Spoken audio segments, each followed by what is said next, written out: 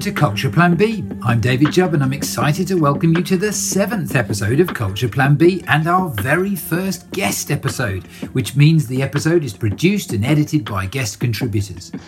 Culture Plan B set out to meet with artists and communities who create culture outside big cultural institutions, like most people do. Today's episode is created by Stand and Be Counted, which is a resident company at Theatre in the Mill in Bradford.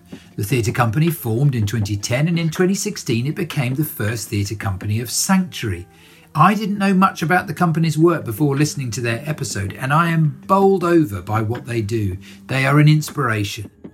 I want to live in a universe where the leading cultural figures are the kinds of people who are interviewed in Culture Plan B. These are people who serve the communities they work with. They create a world which is less about offering access to the arts, less about art as a model of consumption, less about giving opportunities for us all to admire great art, and more about inspiring everybody's creativity, growing ideas, confidence and artists in every community. More about hope, optimism and change. And don't we need a big dose of optimism right now? After you have listened to this episode, if you're looking for even more inspiration, then just type Alan Lane blog into Google and find the entry titled Bootprints in Butter. Take it as a Culture Plan B recommendation for a completely inspirational read. Please, arts funders, arts educators and arts journalists, let's find more ways to support more of this work. So this episode is introduced by Esther Richardson, Artistic Director of Pilot Theatre, who is on the Stand and Be Counted Steering Committee. She will introduce you to Rosie McPherson and John Tomlinson, who founded the company, and interview lots of members of this amazing collective. Enjoy. Don't tell me how to play, don't tell me how to speak, don't tell me how to love, don't tell me how to fail, don't tell me how to do, don't tell me how to make, don't tell me how to be, don't tell me how to think. It will be okay if we agree to disagree, it'll be okay.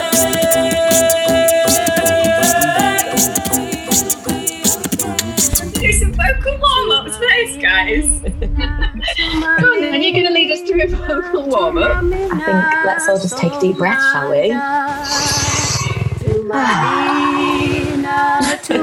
Like it. Very zen, very zen. Welcome everyone. I'm here this afternoon with Stand and Be Counted, the most fantastic theatre company that I have the great privilege of sitting on the steering group for. And I'd like to go around. So who have we got in the room? Hello, my name's Rosie McPherson. I am the Artistic Director of Stand and Be Counted. Hello, I'm John, Exec Director. Hello, I'm Hannah Butterfield. I'm Associate Director. Hello, I'm Munya. I'm the producer. Hi, I'm Indrajit Burgle. I'm founder of City of Sanctuary. I'm Trevor, and like Esther, I sit on the steering committee. Hello, I'm Smart Banda, and I am a partnering collaborator with SBC Theatre. I'm also a designer and filmmaker. Hi, I'm Ruth Vassallo and I'm a creative assistant. Hi, I'm Taff. I am a collaborator and partner with SBC Theatre, stand-up legend.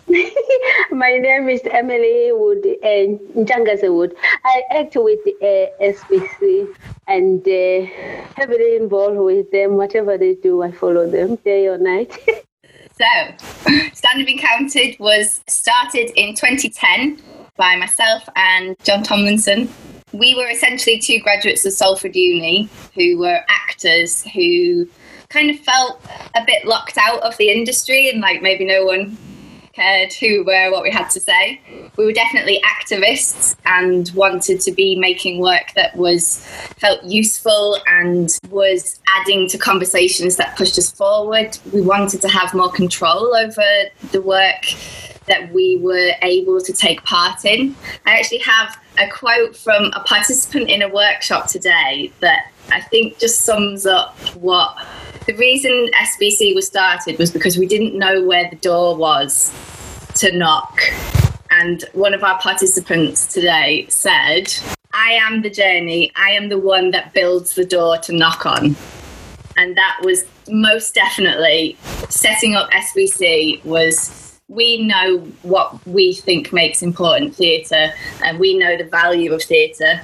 Let's do it ourselves. And so we've been making work for the last 10 years in various capacities as a theatre company of sanctuary, which means that we are specifically focused on work with, about, and for refugees, asylum seekers, and people new to the UK.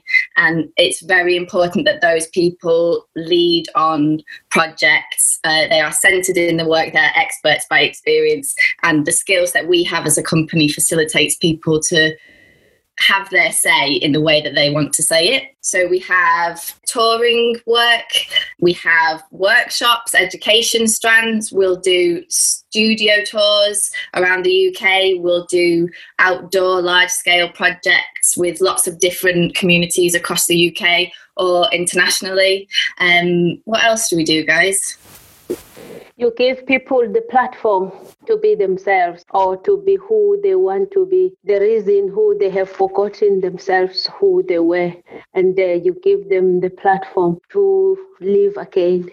I'm very proud to be a member of Stand and Be Counted, and utterly delighted with the new program of work to reflect their style and passion and commitment, make bold work with sanctuary seekers at the heart of their process, and their work can, I think what's important for me, really amplify their voices and enable listening from those who need to hear it most. We're living at a time in which everything seems to be about separating us and isolating certain people, and what's important is to enable those who are most isolated to feel more connected than ever. What do you think needs to change in terms of the way things are structured and funded and the relationships between people to ensure that we see more of this work? Clearly, there are all kinds of financial constraints at the moment. Lots of people are competing for small pots of money. I'd like to see funders prioritising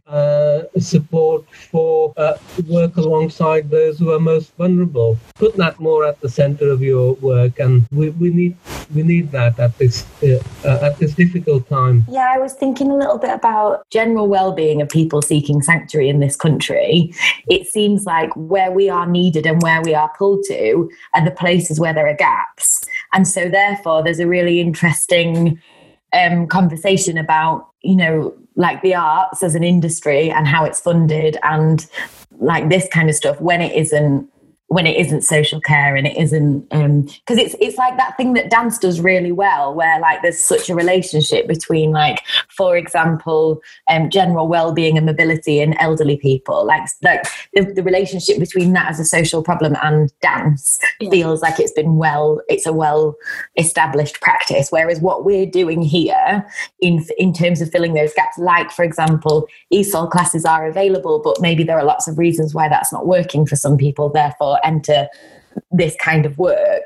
And I mean that in terms of like, not only like that's why we need more support, but also that's why more people should be doing this kind of work, but there isn't a way to do more of this work because those doors aren't open. But there's an underlying secret understanding that theatre and the arts do make up that, if statutory support is on housing, then where's well-being, where's confidence, how do we properly support people to integrate and learn a language?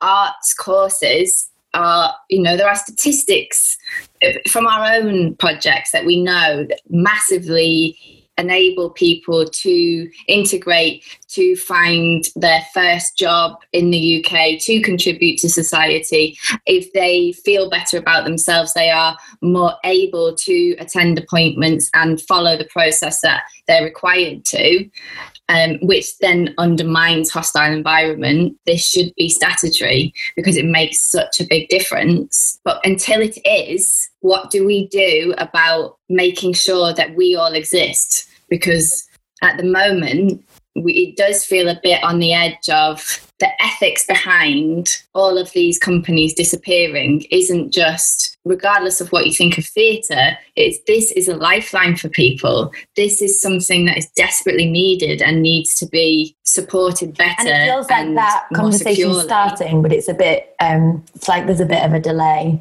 And now it's needed more than ever as we've experienced as a company who's in some ways never been as busy as we have been over the last 6 months in terms of opportunities for projects and being asked to participate in things and being asked to advise on things.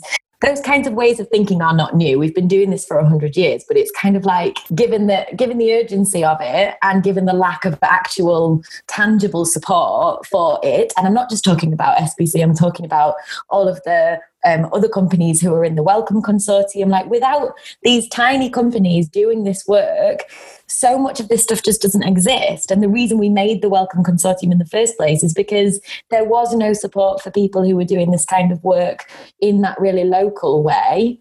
I guess it's making me think about what is our responsibility as a company for the next generation of theatre makers to say, okay, that's a model for doing it, the kind of touring theatre company version that we have sort of done. But there's also all of this other work, and there's all this other areas of practice where perhaps that kind of work is more needed now more than ever, or it certainly sort of feels like that in this particular moment while some of these big discussions are happening. The reasons that we had to get busier, whether there was funding or not, was because asylum seekers, refugees, migrants were completely forgotten in this pandemic, completely disregarded. Visas were stalled, but people were threatened with deportation even though they weren't allowed to continue their process. Asylum seekers who are on £5.35 a day were given 26p more, and that was it. Every 100 people, one person in the world is a refugee. There's like 25 million refugees, and that's people who have the status. That doesn't include people as asylum seekers and don't have that. This is a huge issue for the world. People who are already in limbo, on pause, not allowed to work, not allowed to socialise, not allowed to engage with the world around them, who already know what being in lockdown feels like because they are there, were the ones that were completely forgotten, and actually were the ones that led us through this, because they were the ones that coached us on how to live like this. There wasn't a choice that we could make about turning off any of our engagement projects during this at the start of it. There wasn't a choice to be had. It was very much, we are trusted by groups of people across the country that we're working with, and we therefore have to find some ways to figure this out. We know we can't get to Coventry or Bradford or Sheffield in the same way we were at the time, but what we needed to do was just ask the question, how best now can we support you? Because we know that the resources that you have from other organisations that you would normally get also aren't there. How best can we support you in lots of different areas, but also you can lead us in terms of the way you want to help build a participation project on Zoom. So quite quickly we became a company that knew how to do Zoom participation, not because we came up with a strategy, just because we asked the questions of people that we were working with, and they just laid it out really clear for us. The other side of that was that we don't have the same pressures in terms of buildings and a set kind of concrete about where we are at any one time, and that's been built up over 10 years that we've gone across the country to do. But it meant that we had always been training almost for a moment where there would be a shift. And as a company, we are very used to working on minimum things, i.e. we'll need some Wi-Fi for a day, and we could probably communicate and plan a project. And then suddenly everyone was doing that, and we were like, oh, we've already figured out this Zoom thing, participation, and we've already figured out how to work as a company across 3 or 4 or 5 or 10 different places, because we've always done that. More creative spark that we've been able to put out there to the world, because people actually still are engaging with us in terms of creative people, participants and audiences. So whose responsibility is it to fund and support this kind of practice? We know that, funding larger organisations, sort of flagship organisations in cities, doesn't necessarily mean that all those that need that support most are going to get it. I want to see continuing emergency funding that may be required, because we know that the creative cultural industries are not going to be back up and running as they were before the coronavirus pandemic hit. And therefore, much like other sectors in our economy at the moment, is going to need really specific packages of support that is responsive and is tailored to needs of our sector. It's a very unique sector. It's predominantly funded by public funds. for a kickoff.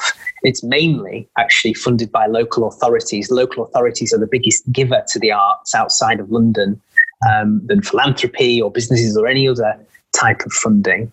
And so we need to think about how any emergency funding comes in, does and follows strategies and long-term goals that our arts leading stakeholders and decision makers have decided upon. So I want to see more organisations like SBC being funded, organisations that actually quite quietly, in many cases, you've got a wonderful website and you do great comms and people are aware of a lot of the work that you do.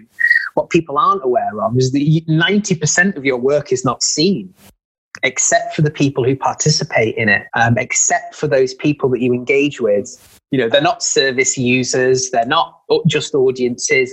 They're all sorts of different types of people that you engage with. They're all sort of stakeholders. And a lot of that work isn't seen. But you're digging right underneath. You're getting under the bonnet, I suppose, of the communities in which you're in a way that, frankly, no large organisation can. It isn't possible for them to take the kind of deeply personal, interpersonal and intercultural dialogue. They just can't achieve that in the same way. And so if we're not funding organisations like yours and many others that are doing different types of work in different types of realms at the grassroots level, then we risk people losing their voice, and we risk all of that soft, quiet work that goes on in communities being lost. And then that just creates, fracturing in society and compounds social problems that we have and all sorts of issues. One of the other things that I think we could do is for decision makers to devolve some of their decision making.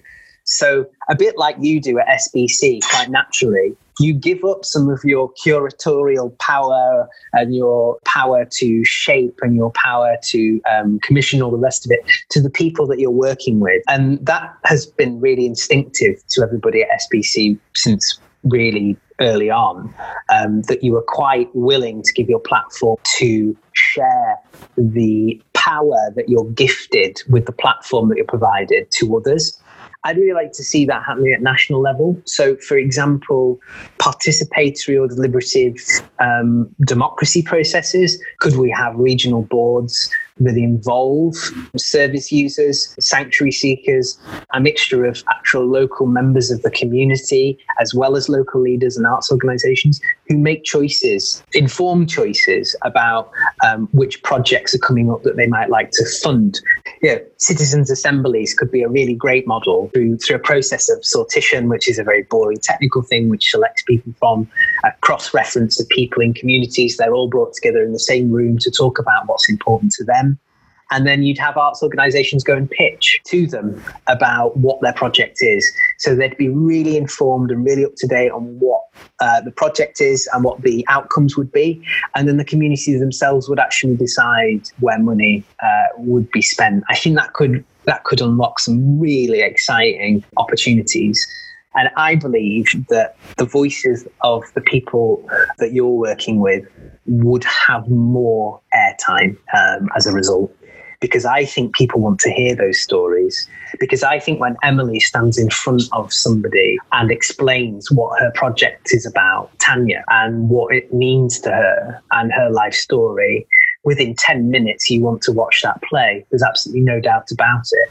So you've spoken about this beautiful sense of you didn't know where the door was to even knock on it. And we've heard Emily speak about how the company helps people remember who they are and why it's really important that they have a platform, that it makes them feel that they can live again. It's extremely powerful ideas to sort of start off with as a theatre company. What was it that motivated you specifically to lean into this work with refugees and asylum seekers, which I think is how a lot of the theatre sector who know you will think about your company and what you do really, really brilliantly? One of the things was learning about Yarlswood Immigration Detention Centre. This is back in 2012, 2013.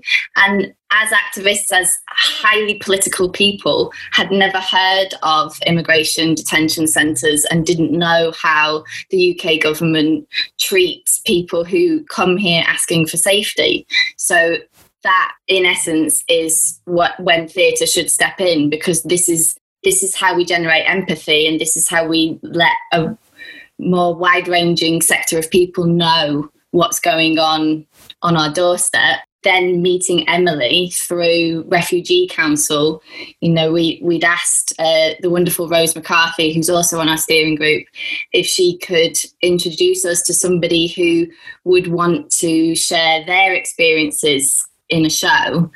And Rose was just like, oh, I know the person you need to speak to. And we were introduced to Emily, and we had a meeting, and Emily came hard with the pitch.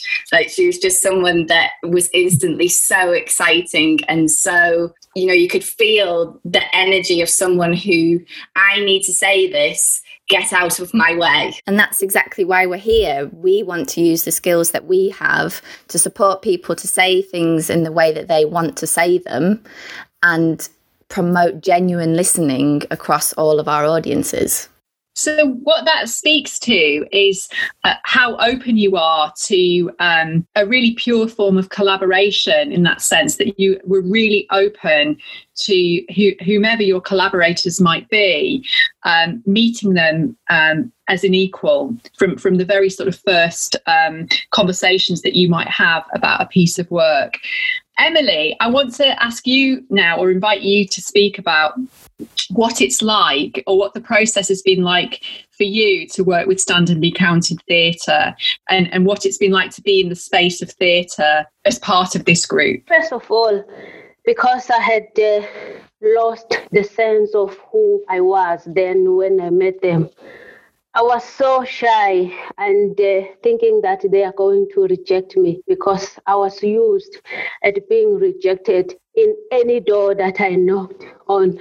But the moment they met me, they embraced me, and they showed me the power of love instead of the love of power. To me, that was the most important thing in life. Because as a human being, if you show the power of love, regardless of who the person is, it shows that you are not a thirsty of having that love of power, because you regard people as human beings. So when I started working with them, shockingly enough for me, I will admit to you, was for them to ask me questions and take those questions as something meaningful. I was like, wow, are there still some people like that they regard me as a person? And then day by day, by spending each day with them, I realized they just take me as one of them, and I just started being myself and being freely talking about what I've been through and sharing with them, and feeling that sense of not being judged about what I have gone through, and feeling that sense of being accepted as wholly as who I was at the time, and giving me the sense of, this could be the beginning of the future again. And when I started the play with them, I felt like I was in the right platform, because many things people, they didn't know about what the asylum seekers and sometimes some of the refugees, they go through. Apart from what they normally hear from the media, they do not give both sides of the story.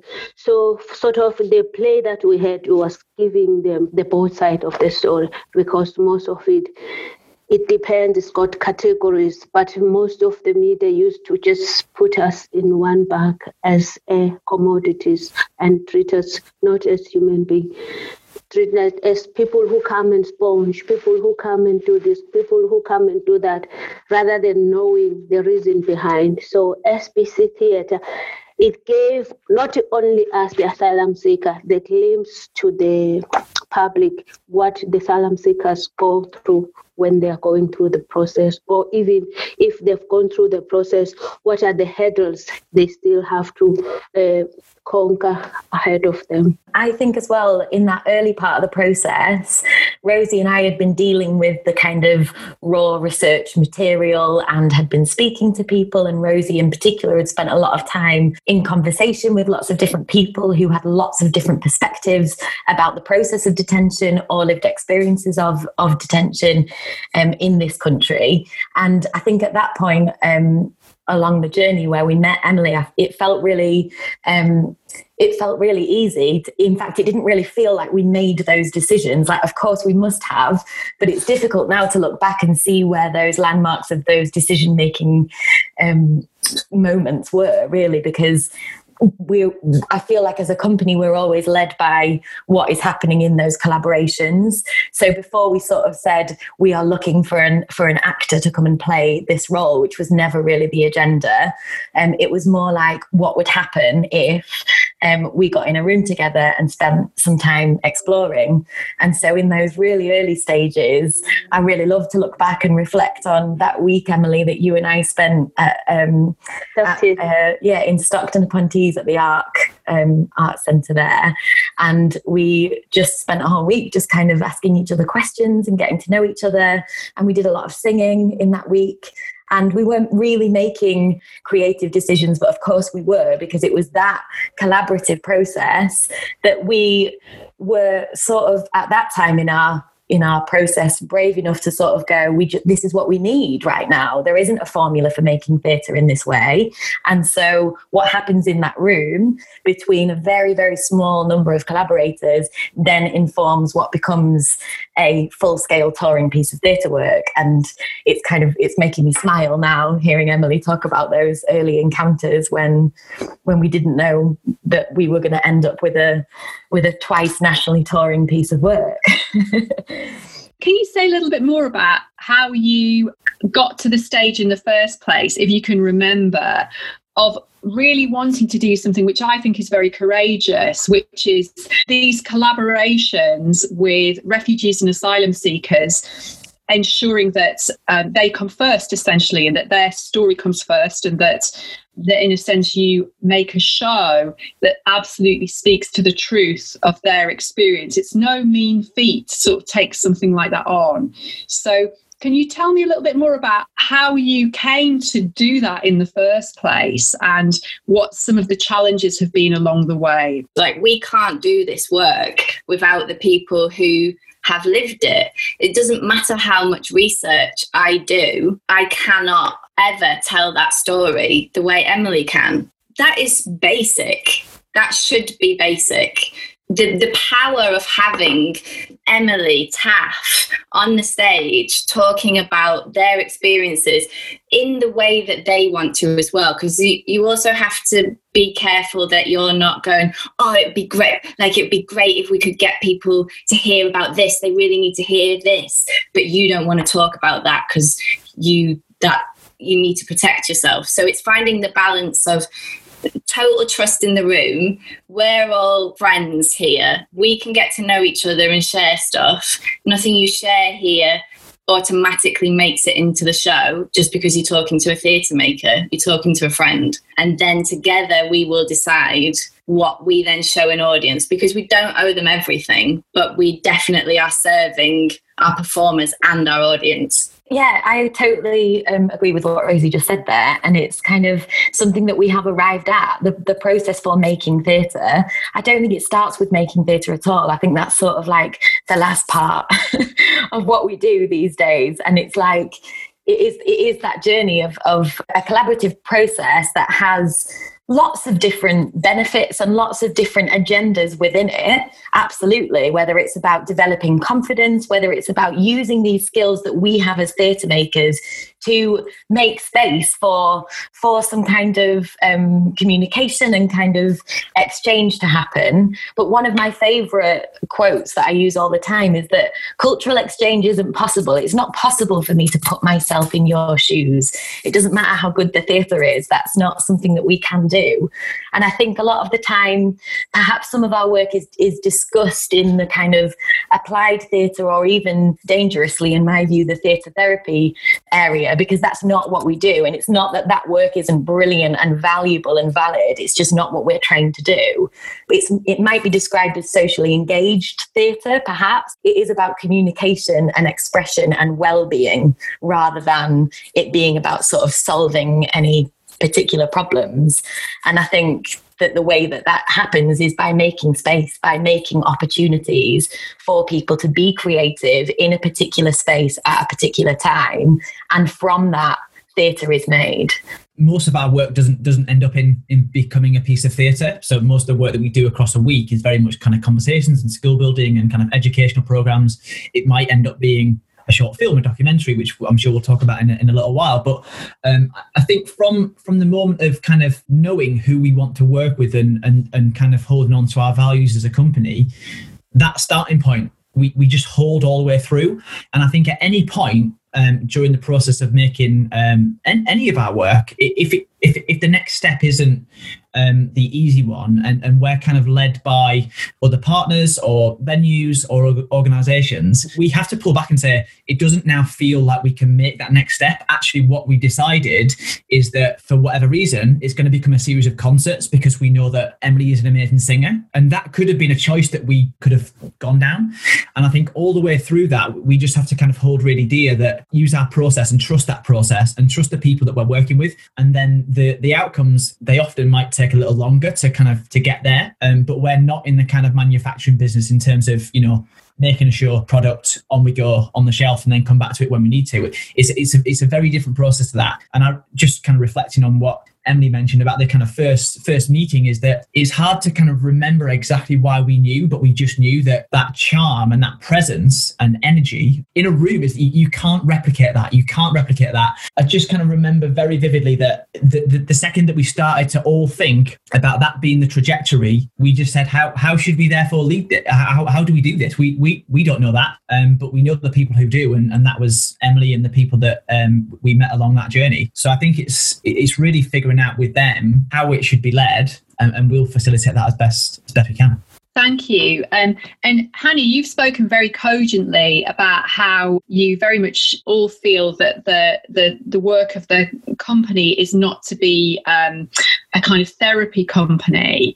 But I'd really like to hear from you, Emily, about what you feel were the kind of the benefits to you, really, of opening yourself up and opening your heart up to that very courageous process. So I sort of took my emotion out of Emily and represent other women who didn't have a voice and become their voice, as the SBC had given me that stage to be the voice of the voiceless. They gave me the chance, as they were to me the voice when I didn't have a voice. Most of the time I felt like, even though I'm telling my story, it's not only my story, it's other women's story. And at the time I was 2 steps ahead of those women who were still at Yardswood. But at the back of my head, I knew that there were still women who were going through what I went through. So every time I was doing something, I wasn't only thinking of myself, I was thinking of others. I felt like, let me just do this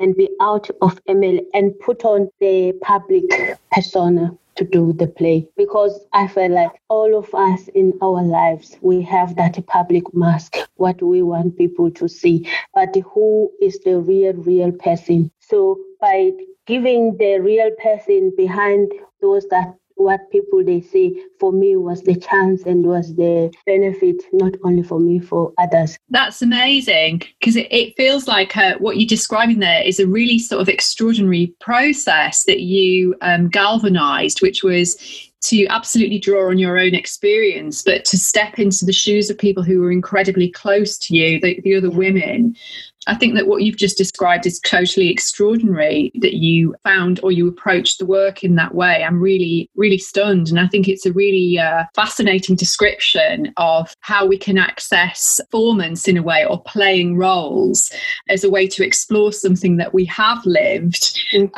but in a way that may make us feel safer to really put the truth out there. And that's the very interesting thing, I think, about when we speak about truth in drama, is that often we're always talking about through the lens of fiction in a way, and that it's very interesting, this relationship between truth and fiction, and that somehow just thinking about the creation of a role or thinking about playing somebody else can somehow help you access the deeper truth, maybe about yourself.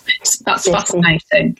I was going to mention as well, I think whilst the work in the room, and obviously the presentation of that is, often serious because that's the kind of the work that we're portraying, but I think that in the same way, maybe in the same intensity, our personalities and the way that we bring people together, and it does become a really tight unit, and I think we have as much fun outside of the room as we can. That is really helpful, I think, and I hope that is, and it's very genuine, so it is us all kind of taking that pause afterwards and saying, okay, what do we each need now? Do we need to take some time away because that's absolutely okay, or actually do we need to kind of come together again and talk about some of these things, or actually we're going to completely switch off to just kind of know that those things are there if people need them.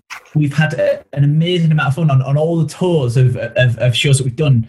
Is that, sometimes it doesn't feel like a lot of fun when you're kind of packing the van and driving from Newcastle to London, but actually if you're with a group of people who you really care about and love, you're going to be all right, and you're probably going to stop at the services for 2 hours and just chat, and you'll get there when you need to get there. So I think alongside all of this is a really kind of clear sense of we will also have a lot of fun doing this because it's really important. Yeah, I think just building on that, I think this is what SBC do really well, is they don't just create like a working team, they create a family, and you can really trust the people that you're with. So you do this incredible and draining and really like emotionally charged work, but you have within that space the freedom to speak to people, but also the freedom that that if you're not feeling 100%, or you feel that what you've just done is really taking you down like a really dark path mentally, that is, you can be comfortable enough to say like, look, I'm not feeling all right, and someone, or not even someone, everyone will want to talk to you and kind of support you and take that time to make sure that you're all right. And that's exactly how it was on the tour, where if someone had a bad day, we'd all be there for that person. And I think it all comes down to the fundamentals of creating a family rather than creating a working company, or do you know what I mean? That's all secondary, and the family's first. A really practical thing about the process of putting a team together for any project that we work on is like seemingly a bit messy, really, because it's not like we go, what we really need for this project is a choreographer, or what we really need for this project is someone to offer this particular expertise. It's way more about the people on such a human level that it takes quite a long time for those kinds of relationships to evolve. Hence why John was sort of expressing about how a project sort of evolves from kind of an idea that starts with a collaborative process and then becomes something else. So there's never you don't really find yourself in a situation where you're working with people who you haven't already built up quite a significant, respectful relationship with, which I think is quite unique, and absolutely my favorite thing about working with this particular company, because it just feels like such a gift. But equally, we couldn't make the work that we do, any of it, without that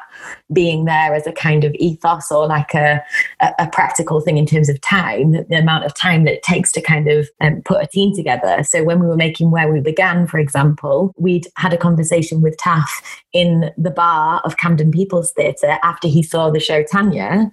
And then that one conversation sparked what became not one but two brilliant projects. But also there's a lot of stuff in the middle there too that we talk about less frequently, that is, you know, the way that we thought about what kind of a process we might like to have, and the 4 weeks that we spent living together in Doncaster, where we sort of swapped stories and ate together and cooked for each other and spent hours and hours in the studio, sometimes working really hard on what felt like very theatrical content, and sometimes just thinking, who are we as people? And actually asking questions is like the biggest thing. Let's talk about Taff's project now. Does someone want to just describe what that production was and how the relationship started? So just as I was about to enter university for my final year, I received the letter when my family had received their letters basically saying that they had all been granted their appeal claim. They all had visas that would allow them to obviously stay in the country, whereas I had received a letter basically saying that I was to be deported back to Zimbabwe.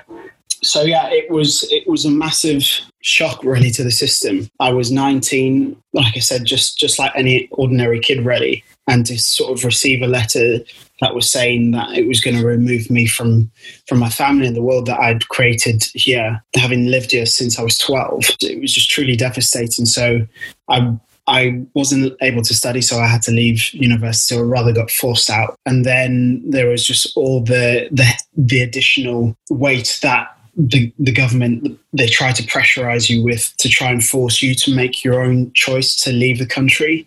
So on the letter, they said that landlords will be notified of my status and basically won't be able to rent. They're going to notify the banks to basically close my accounts. They're going to notify like the NHS, so I won't be able to access the healthcare system. And if I do, I have to pay a charge. All of that and so much more. So it really created a world in which I truly felt that I wasn't a part of society, and I couldn't just live a normal life, because so much, like every sort of normalized action or sort of any normal thing that I wanted to do, I couldn't really do.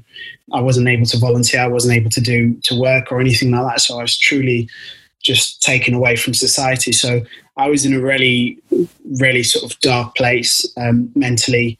And when my girlfriend went to go and watch Tanya, and I kind of knew the sort of idea of what it was about, I was a bit hesitant at first of going out, because like I had truly sort of self-isolated myself in sort of my flat. Like I just locked myself in my room and in my flat, and I didn't really venture out much. I wasn't really engaged with day-to-day society, just because of just straight embarrassment. But also, I didn't feel, like I said, that feeling of you being completely sucked from society. I just felt like I couldn't really be involved in anything, or want to be involved in anything. But I went to go watch the play, and like I said, it was just truly, I think I cried. I think it was like the first couple of minutes, and like you could tell straight away that this wasn't just someone reiterating some lines. This was someone really talking from their own experience. Like you could just see the truth and the realness coming out of her. Really struck a chord with me, and it just made me realize that I wasn't alone, and that there are other people going through this, and there is a platform for us to share our stories, for others to hear it, and to know that there's this world that is right on our doorstep that we completely don't know about. So yeah, I just wanted to just like talk to them, and just kind of like tell them how much of an impact that play had on me. And I just wanted to thank them, and I wanted to kind of just say, keep doing what you're doing. And then yeah, we just kept in contact, and we got to a stage where they wanted to tell my story, and not only just tell it, but allow me to sort of be involved in the process of making it, but also performing in it, which for me was just something that I didn't think would ever happen. I just, like I said, I just wanted them to know that they're doing amazing work, and I want them to continue doing what they're doing. But I was really fortunate that they wanted me to be involved in telling my own story and kind of doing what Tanya did, and really opening people's eyes to a system that our government is using. That's where I was, and sort of my situation and the background behind my story, and kind of those themes and those issues that I lived through were things that we carried through in the development process of where we began. So we've spoken about these fantastic plays that you've made, and now, of course, we find ourselves in this absolutely, dare I use the word, unprecedented scenario with a global pandemic. She said the word. So what's it been like this year? Because obviously everyone this year is going through an existential crisis, but we're talking here about your work with the most vulnerable groups in the whole of society. And as we know, the lens can very quickly shift off these groups in a way that's really can present life and death scenarios for people who are extremely vulnerable. I would imagine your work this year has been extremely important, and I'd really like to hear about what you've been doing. Yeah, absolutely. Yeah. So just in terms of the adventure we've been having with the films that we've been doing, we worked recently on a documentary with Tafatwa, and that was an amazing, incredible process and journey. And that was pretty much a follow-up from where we began. So having spoken to Taf and realized his story, I really quickly became enamored with what his life up until that moment had been, and the incredible journey that it had through the play as well. So we decided to embark on that journey of shooting the aftermath of what happened. Yeah, let's do a film which sort of paints that picture to people who may not realize that this is still an ongoing journey and what happened afterwards. The other project that we're working on as well is called Have Your Passport Ready, and it is a virtual experience about two asylum seekers who moving through the hostile environment and trying to adjust to life here in Britain, but obviously coming across these different environments where they encounter so many barriers as they just try to achieve a normal life. Something as simple as maybe going to the shop or catching the bus, and barrier of communication, a lot of aggressions, a lot of passive aggressions being given to them, even though they don't deserve it, rather than just being helped. So we thought we'd explore that environment, but place it in an environment where people experience that firsthand from the firsthand view. So it sort of works like a game, but it's also a short film that sort of tells people about that. For me as a professional, I guess it's just, as I've said before, feels like a family, feels really close, and it also feels like you can be yourself. You can bring your creativity, you can bring yourself into something. And so I think for me, as a creative, as a filmmaker, as a designer, I think that's something I've really felt strongly, that I could be myself and I could bring something of myself and have it contribute to something that is really important. It's worth saying as well, Smart is another artist in a similar way to Emily and Taff, who has just gear changed the company's direction. Firstly, I'm so glad that we met you at this time, because in a pandemic without you, I honestly don't know what we would have done. But in the sense of being able to be agile and responsive and bring in these new skills, that is not something that we will let go. Like, even if COVID goes away and it's all back to whatever normal is, this has massively changed the way that we will make work, because we know all these many different ways that we can reach people and engage with people and make accessible work because of the type of stuff that Smart does. And that's something that I'm really proud of. We are flexible and we are led by, we've never conducted an interview to make our team bigger. And that's not because we only work with people we know, because we don't. There's something in the chemistry of people and that shared mission that everybody here has. We always just know that we met Munya in a queue. Ruth has an excellent story of how we got to know her. There is just something in the ways that we meet people that are like, yeah, these are the people to hold on to. This is what will push us forward. We need to hear from you, Ruth. Come on. I'm always asking people if they have any connections, and I actually met John through my hairdresser.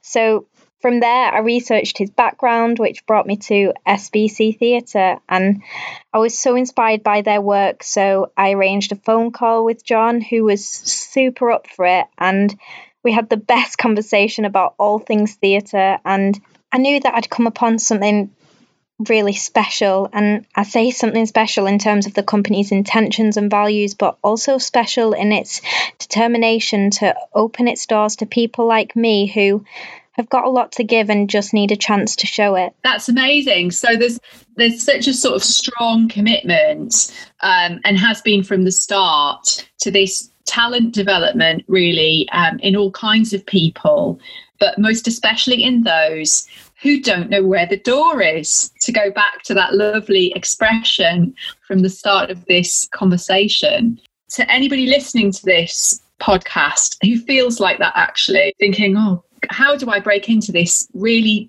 difficult sector that just feels full of barriers and doors, and how do I even find the door in the first place? So I'm wondering now if those of you who were part of the company at the start could just speak to what navigating those early years were like. There's lots of things to this in terms of kind of the talent development program and work of the company, is that there is a structure, and we have done lots of really brilliant projects with Leeds Beckett University, Sheffield Hallam, and kind of through education programs that exist that we have built over a period of time, which is co-curating projects with students and with younger people. And then there's a sort of open door, which is through our website and our kind of our style of saying, if you feel like you can connect to some of the stories that we want to build a platform and create, then come and talk to us. There might not necessarily be a job right there and then, because that's not quite how we work in terms of the project to project funding. But what we can say is that we will talk to you. We will give you some of our experiences, and we might give you some other contacts, and kind of hopefully try and figure out a way for you to take the next potential step. Building on what Ruth said, and she's incredibly modest, but what she did was graduated, one minute, and then was just talking to me. And I think that shows absolute courage, and bravery is not the right word, because it's just someone who's got the appetite and desire to pick up the phone and say, let's not worry too much right now about hierarchies, particularly right now in the world. Let's really strip back any kind of hierarchy, because actually what we're all trying to do is trying to build this thing back up together. And it will need all of us. It will need people who are senior in particular organizations, and it will need young graduates with desire and positive attitude. So all of us are important in the kind of rebuilding of the kind of landscape. And I think some people who show that commitment and hunger, that's going to get you a long way. And sending us an email might not necessarily land you a big monetary gig right now, but where and when there are opportunities, we will find them.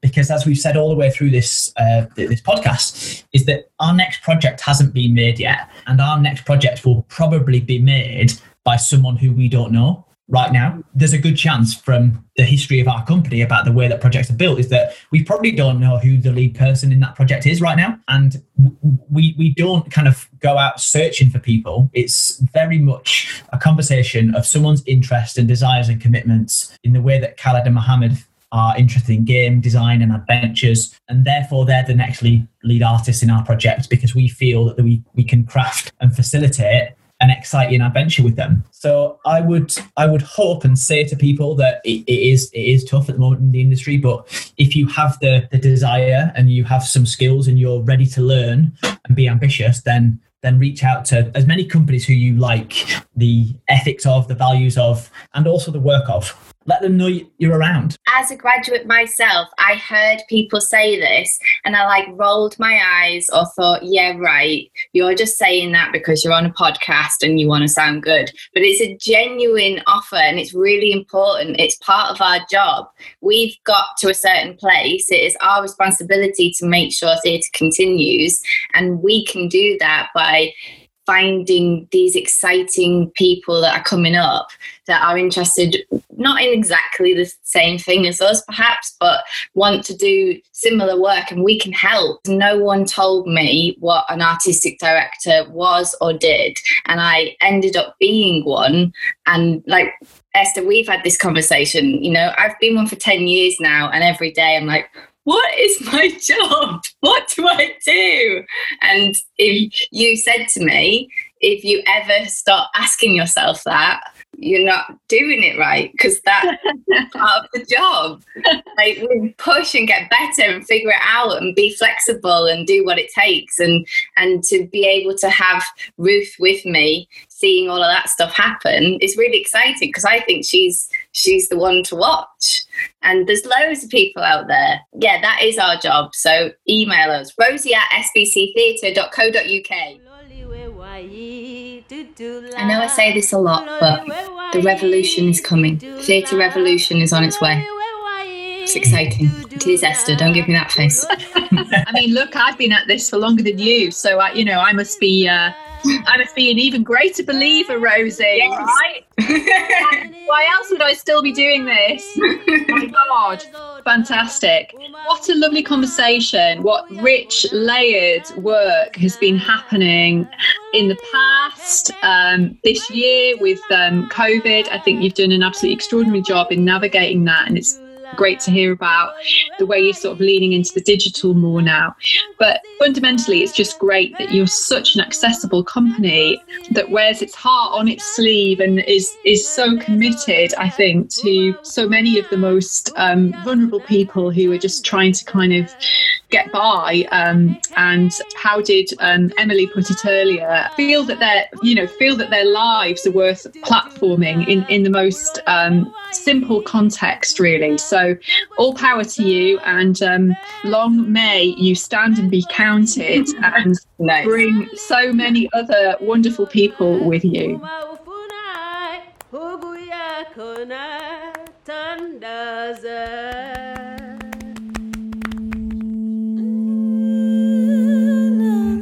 We hope you enjoyed this 7th episode of Culture Plan B. It was recorded, produced and edited by Stand and Be Counted. If you have an idea for a guest episode, you can contact us at cultureplanb@gmail.com. The series credits for Culture Plan B are that the editors and sound mixers are Ian Dickinson and George Dennis. The music is from Don't Tell Me by Conrad Murray with Kate and Nate from BAC's Beatbox Academy. Communications support from Antonia Goddard, with thanks to David Bellwood for helping us to make the series more inclusive and accessible. And in addition to David, big thanks to our transcribers for all the episodes so far. That's Hannah Gibbs, Julie Osmond, Kate Donachie and Stand and Be Counted. Original artwork by John Balser, and the producer and creator is Matthew Dunster. Don't tell me how to play, don't tell me how to speak, don't tell me how to love, don't tell me how to feel, don't tell me how to do, don't tell me how to make, don't tell me how to be, don't